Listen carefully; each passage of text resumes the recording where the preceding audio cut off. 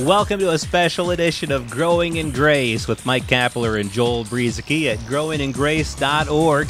To celebrate the occasion of our 400th podcast, we've put together 3 bonus podcasts featuring GIGBites from the last 100 podcasts. You know, those little highlights that we put up on the webpage each week along with each podcast? Here's GIGBite Bonus Part 3. And when do you hear that one preached as well? The sinful passions which were aroused by the law were at work in our members to bear fruit to death. That's what the law does. And God knew that that would happen. But he also knew what the answer would be. We need life. And overcoming comes through Jesus Christ himself. We join together with him in his life. That's where the answer is. If those old sacrifices, those animal sacrifices, if they would have worked, if they had done their job, if they would have permanently resolved sin, then number one, they wouldn't have been offered anymore. And number two, people would no longer have that consciousness of sins.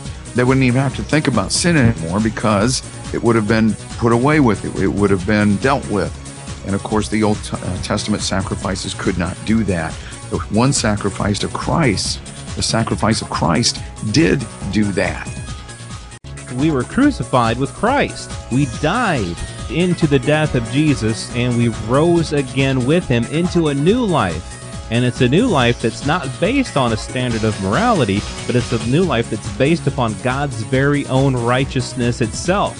God gave us his righteousness. He placed it into us. And we have become the righteousness of God in Christ Jesus. You know, sometimes around Christmas time, you'll see these banners or these signs, you know, that proclaim peace on earth and goodwill toward men. And they're usually referring to us extending goodwill one to another, which is okay. It's just that that's not what this is talking about. It's God extending goodwill toward man. One of the most important announcements in the Bible, right there in this passage in Luke chapter 2, Joel. God didn't give his son for the purpose of bringing more condemnation into the world, for the purpose of bringing more separation between us and him, but he gave for the purpose of bringing us together with him, for the purpose of, like we talked about last week, that we could have peace with him. So I'm looking this word free up in the Greek, and it blew my mind. You know what free means? In the Greek, it means this: to make free. That blew me away. Wow. I mean, let's meditate on that. Talk about a revelation. But it goes on to say this, in all seriousness, to set at liberty from the dominion of sin. And where this word originates from, it comes from the word that means freeborn, one who is not a slave, one who ceases to be a slave, not bound by an obligation in an ethical sense, free from the yoke of the Mosaic law. Christ's life is in us. We died, and the life that we now live is Christ's life in us. That is our life. And so it's not like we're trying to get more of God, but we already have all of God. We have everything that pertains to life and godliness. So growing in grace isn't a matter of trying to become something more, but in a sense, it's really growing in the knowledge of what we already have and living that out day by day.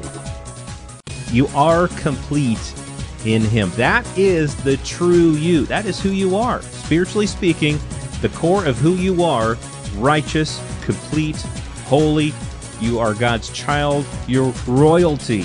And growing in grace isn't a matter of you trying to become any more of this, but really it's trusting in God's life in you to bring out all of this that's already true of you. Let's just say the ocean out there surrounding Maui, Joel, that's grace. And I would like to wish you good luck if you're going to go out and start walking somewhere off the island and try to get away from grace somewhere. You can't do it. Our life in Christ is surrounded by grace, and you can't just depart from it and focus on some other different doctrine that may or may not have anything to do with the good news.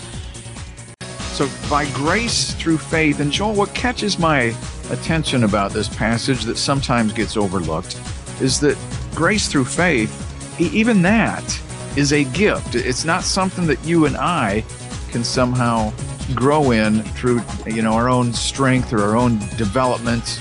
It's just something that God gives us the ability to believe.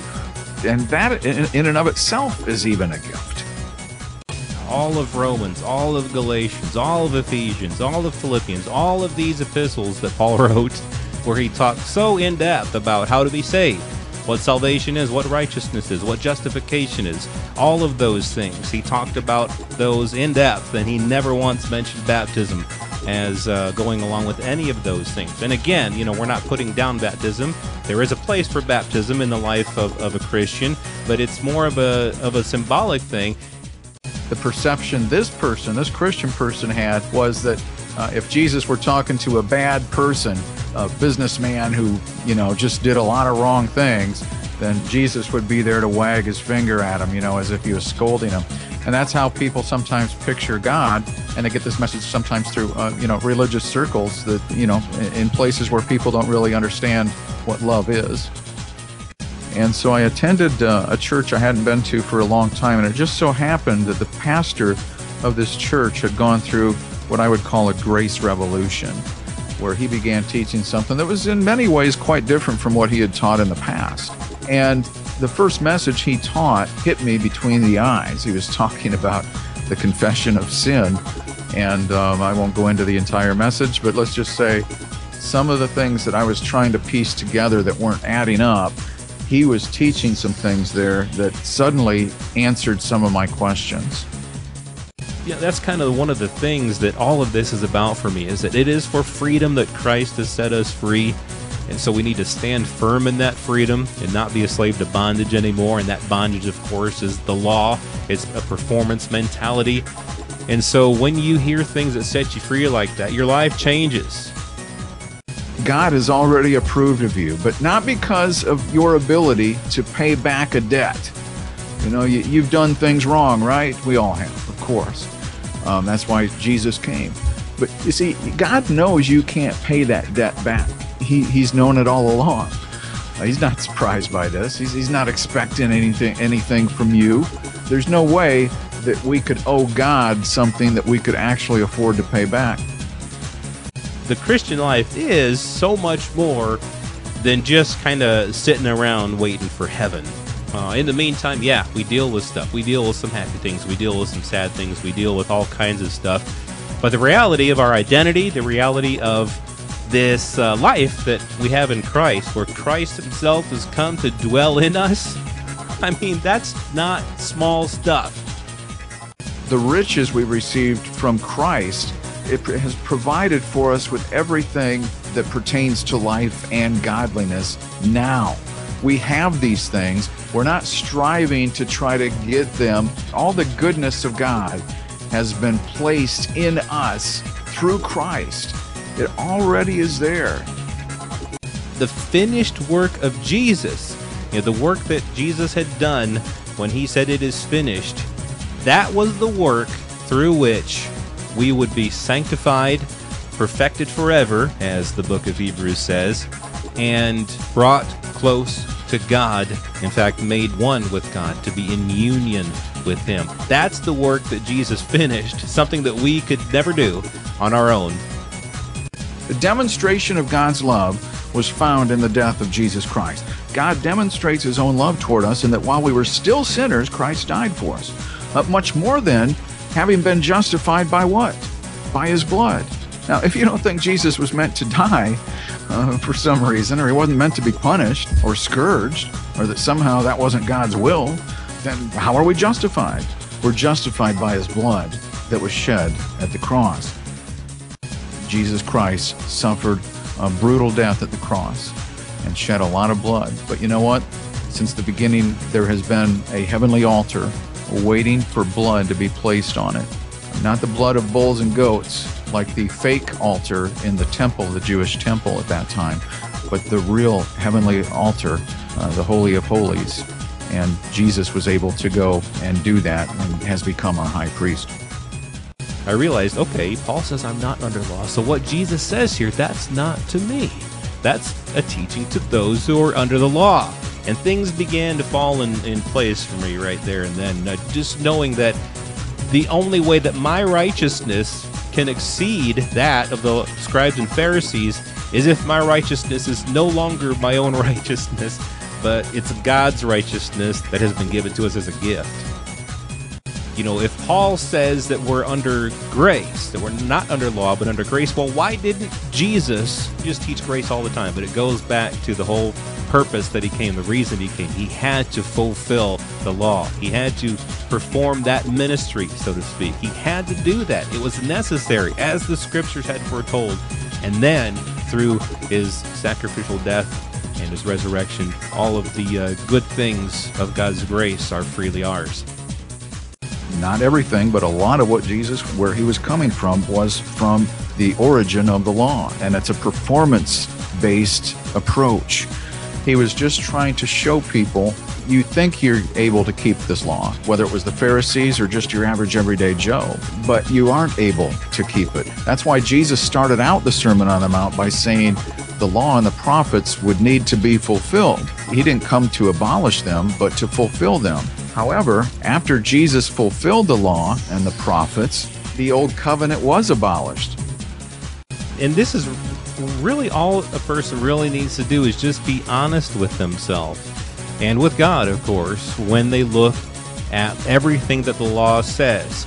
If a person takes an honest look at what the law says and measure that up with how they are living their life, yeah, sure, maybe we're doing good on an area or two. But in the long run, if we're honest again, we'll find that all that the law shows us is that we fall short. That's really all the law can do. Here's the ministry and the fruit of the law. It made people guilty. That's Romans 3:19. It condemned. 2 Corinthians 3:9. It imputed sin to man. So it didn't take away sin. It imputed it. It charged sin to our account. Romans 5:3. Sin abounded through the law, Romans 5:20. It brought death, that's in Romans 7. It was against us and contrary to us, Colossians 2:14, and it was enmity with us. It was against us, Ephesians 2:15.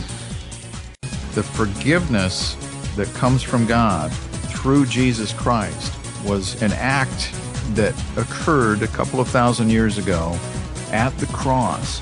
The shed blood of Jesus Christ, this one-time sacrifice, is what provides us with forgiveness. It's already been provided. It's already done. It's a completed work. And this is good news.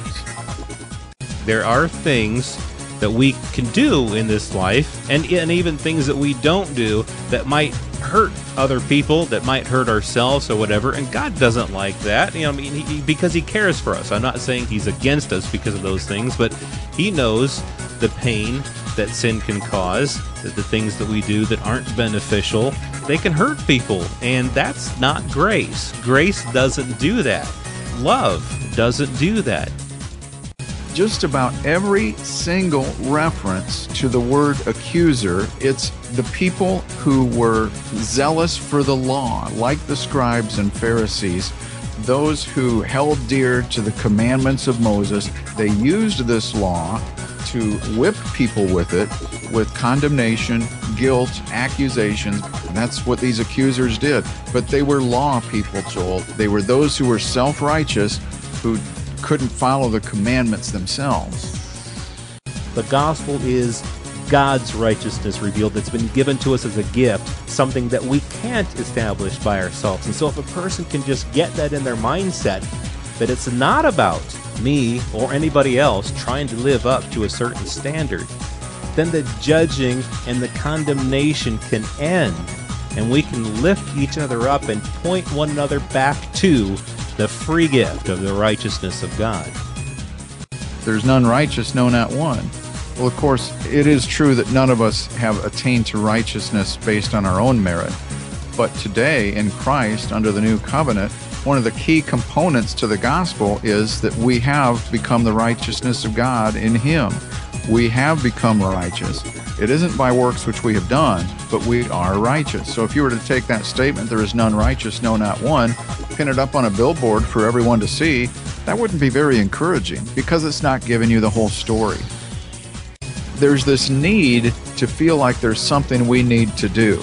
By and large, most of what religion has taught us in Christianity or any other kind of religion, what it has taught us is that it's about performance. The responsibility is on us to perform and live up to a certain standard, and that's why you've got so many people staying away, because deep down they know they're not, and they just want to go hide in the bushes.